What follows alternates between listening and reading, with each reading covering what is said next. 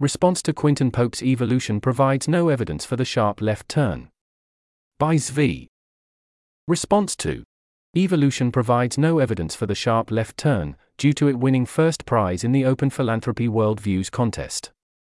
Quintin's post is an argument about a key historical reference class and what it tells us about AI. Instead of arguing that the reference makes his point, he is instead arguing that it doesn't make anyone's point, that we understand the reasons for humanity's sudden growth in capabilities. He says this jump was caused by gaining access to cultural transmission, which allowed partial preservation of in-lifetime learning across generations, which was a vast efficiency gain that fully explains the orders of magnitude jump in the expansion of human capabilities. Since AIs already preserve their metaphorical in-lifetime learning across their metaphorical generations, he argues, this does not apply to AI. Quote. This last paragraph makes an extremely important claim that I want to ensure I convey fully.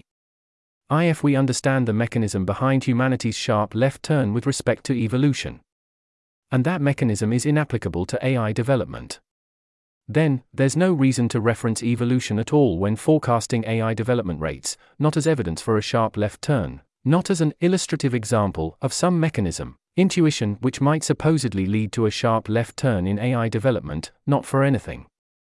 End quote. That seems like quite a leap. If there is one particular development in humanity's history that we can fully explain, we should then not cite evolution in any way, as an argument for anything? If we applied this standard to other forms of reference class arguments, then presumably we would throw most or almost all of them out as well. Anything where the particular mechanism was understood, and didn't directly apply to AI, would not count. I do not see Quintin or other skeptics proposing this standard of evidence more generally, nor do I think it would make sense. He then goes on to make another very broad claim. Quote. In order to experience a sharp left turn that arose due to the same mechanistic reasons as the sharp left turn of human evolution, an AI developer would have to deliberately create a very obvious 2 inner optimizer, whose inner loss function includes no mention of human values, objectives. 3. Grant that inner optimizer roughly billions of times greater optimization power than the outer optimizer. 4. Let the inner optimizer run freely without any supervision, limits, or interventions from the outer optimizer. 5. This is the AI development equivalent of using landmines as hubcaps. End quote. There are a number of extra things snuck in here that seem unnecessary. Start with deliberately. Why would that matter? Either it gets created or it doesn't. Same with obvious, physics does not care what is obvious. We already presumably have what some of us would call obvious inner optimizers that are being simulated inside, for example, GPT-4 in order to predict humans that optimize for things. Did we create them deliberately? Why does it matter whether their inner loss function mentions human values or objectives? This seems like a non sequitur. It seems highly unlikely that the exact intended, let alone resultant, target of the optimizer will be human values generally, even if we knew how to specify that or what it even means, whether or not the optimizer was created intentionally. Step 2 seems rather arbitrary. Why billions? Why is it not sufficient that it be superior at the relevant optimizations? This is a strange isolated demand for matching order of magnitude ratios. Quintin also seems, in a following paragraph, to only want to count explicit and intentionally applied optimization pressure that targets the inner optimizer, as opposed to the effective impact of whatever it is you do. Step 3 does not seem necessary at all. It does seem like currently we are doing exactly this, but even if we didn't, the inner optimizer has more optimization pressure working for it in the relevant areas, so why would we presume that the outer optimizer would be able to supervise it effectively or otherwise keep it in check? At most, we need the outer optimizer to not be a sufficiently effective control.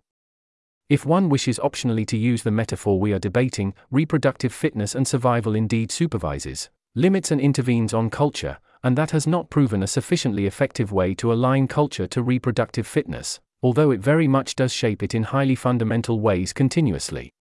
Also note that it did a much better job of this when culture moved relatively slowly in the past, and now in the future with faster cultural evolution relative to human life cycles, we see far more people in cultures that are very bad at reproductive fitness. In the past we had such cultures, for example monastic forms of religions like Christianity, but they self-limited in size. I would also note that, if you discover, as in Quintin's example of Evo Inc., that major corporations are going around using landmines as hubcaps, and that they indeed managed to gain dominant car market share and build the world's most functional cars until recently, that is indeed a valuable piece of information about the world, and whether you should trust corporations or other humans to be able to make good choices, realize obvious dangers and build safe objects in general. Why would you think that such evidence should be ignored? Quintin then proposes the two ways he sees fast takeoff as still possible. Quote, AIs contributing to AI capabilities research, producing a positive feedback loop with a sharp upwards kink around the time that AI contributions exceed human contributions. AIs deliberately seeking out new training data that grant them useful capabilities. For example, an AI trying to improve its bioengineering capabilities may set up a very fast cycle of gathering and analyzing new biological data, which significantly outpaces the rate of human scientific innovation. End quote. I would argue that AIs contribute to AI capabilities research is highly analogous to humans contribute to figuring out how to train other humans. And that AI seeking out new training data is highly analogous to humans creating bespoke training data to use to train other people, especially their children, via culture, which are exactly the mechanisms Quintin is describing humans as using to make a sharp left turn. Quote, here are 4 alignment-relevant implications. Takeoff is less abrupt.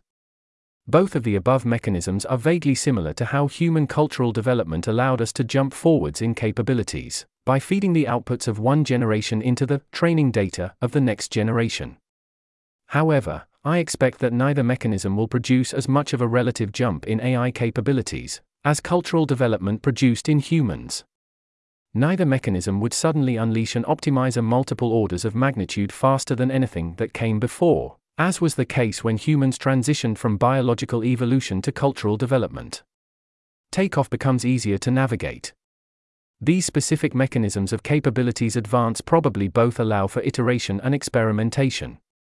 We currently have examples of both AI capabilities advances and of online learning exploration processes. We can run experiments on current systems to assess the alignment risks posed by both these sources of capabilities improvement. Capabilities gains are less general. Capabilities generalize further than alignment is a common refrain in discussions about the sharp left turn. Usually, this claim is justified by making an analogy to how human capabilities started to quickly generalize across many domains simultaneously. Alignment probably generalizes pretty well. Speaking of alignment techniques failing, I expect alignment techniques to mostly generalize across capabilities jumps caused by either of the above mechanisms for sudden capabilities gain.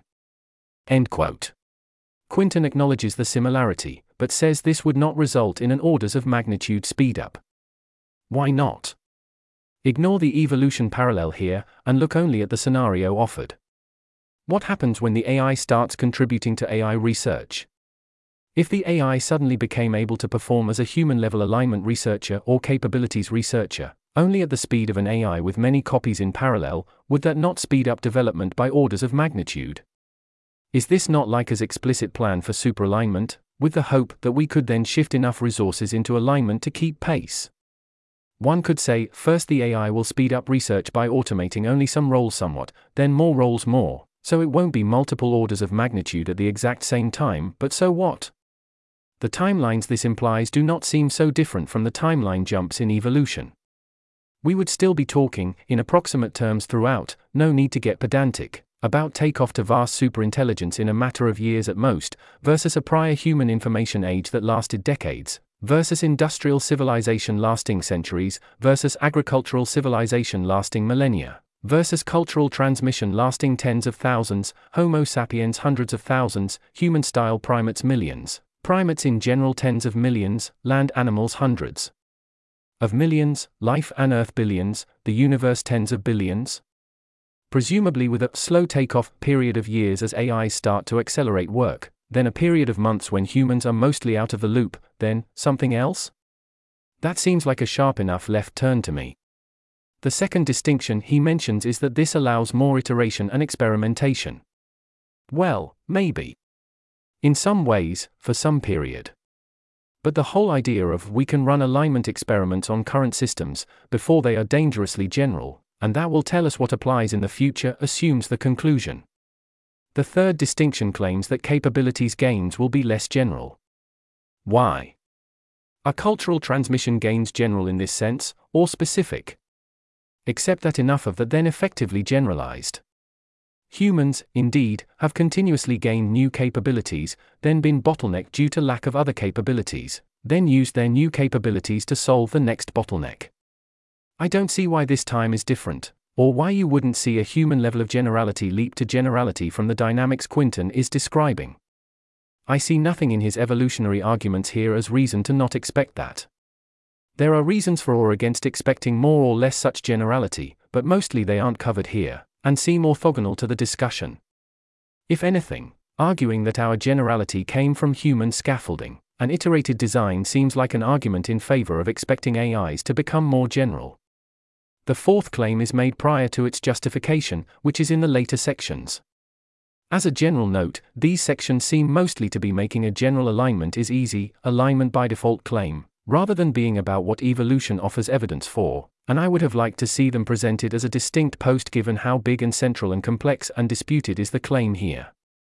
He starts with an analogous claim to his main claim, that humans being clearly misaligned with genetic fitness is not evidence that we should expect such alignment issues in AIs.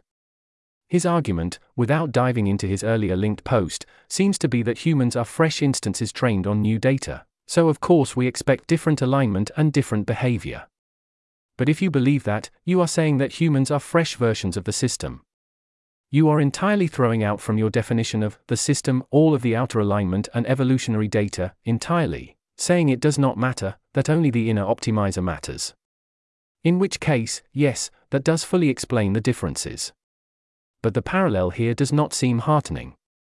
It is saying that the outcome is entirely dependent on the metaphorical inner optimizer, and what the system is aligned to will depend heavily on the details of the training data it is fed and the conditions under which it is trained, and what capabilities it has during that process, and so on. Then we will train new, more capable systems in new ways with new data using new techniques, in an iterated way, in similar fashion. How should this make us feel better about the situation and its likely results? Once again, there is the background presumption that things like extreme misgeneralization need to happen for us to be in trouble. I find these attempts to sneak in a form of alignment by default to be extremely frustrating. The next section seems to argue that because alignment techniques work on a variety of existing training regimes all of similar capabilities level, we should expect alignment techniques to extend to future systems with greater capabilities. I suppose this is not zero evidence. The opposite result was possible and would have been bad news, so this must be good news. The case here still ignores the entire reason why I and others expect the techniques to fail, or why evolutionary arguments would expect it to fail, in the future. He closes by arguing that iteratively improving training data also exhibits important differences from cultural development, sufficient to ignore the evolutionary evidence as not meaningful in this context. I do not agree. Even if I did agree, I do not see how that would justify his broader optimism expressed here. Quote, "The odds of any given subset of model data catastrophically interfering with our current alignment techniques cannot be that high, otherwise our current alignment techniques wouldn't work on our current models." End quote. Once again, the whole argument is that the current techniques will break down when capabilities advance.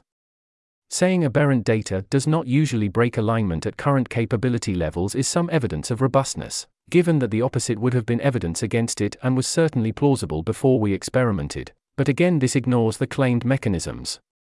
It also ignores that the current style of alignment does indeed seem porous and imprecise, in a way that is acceptable at current capabilities levels, but that would be highly scary at sufficiently high capabilities levels. My model of how this works is that the system will indeed incorporate all the data, and will get more efficient and effective at this as capabilities advance, but this does not currently have that much practical import in many cases. I do think there are some good points here drawing distinctions between the evolutionary and artificial cases, including details I hadn't considered. However, I also think there are a lot of statements I disagree with strongly, or that seem overstated, or that seem to sneak in assumptions I disagree with, often about alignment and its difficulties and default outcomes. The central claim, that evolution provides no evidence for the sharp left turn, definitely seems false to me, or at least strongly overstated. Even if I bought the individual arguments in the post fully, which I do not, that is not how evidence works. Consider the counterfactual. If we had not seen a sharp left turn in evolution, civilization had taken millions of years to develop to this point with gradual steady capability gains, and we saw humans exhibiting strong conscious optimization mostly for their genetic fitness, it would seem crazy not to change our beliefs at all about what is to come compared to what we do observe. Thus, evidence. I would also note that Quintin in my experience often cites parallels between humans and AIs as a reason to expect good outcomes from AI due to convergent outcomes, in circumstances where it would be easy to find many similar distinctions between the two cases. Here, although I disagree with his conclusions, I agree with him that the human case provides important evidence. In the generally strong comments to OP, Stephen Burns notes that current LLM systems are incapable of autonomous learning, versus humans and AlphaZero which are, and that we should expect this ability in future LLMs at some point. Constitutional AI is not mentioned, but so far it has only been useful for alignment rather than capabilities, and Quintin suggests autonomous learning mostly relies upon a gap between generation and discernment in favor of discernment being easier. I think this is an important point, while noting that what matters is ability to discern between usefully outputs at all, rather than it being easier, which is an area where I keep trying to put my finger on writing down the key dynamics and so far falling short. This article was narrated by Type 3 Audio for Less Wrong. It was first published on October 5, 2023. To report an issue or give feedback on this narration, go to t3a.is.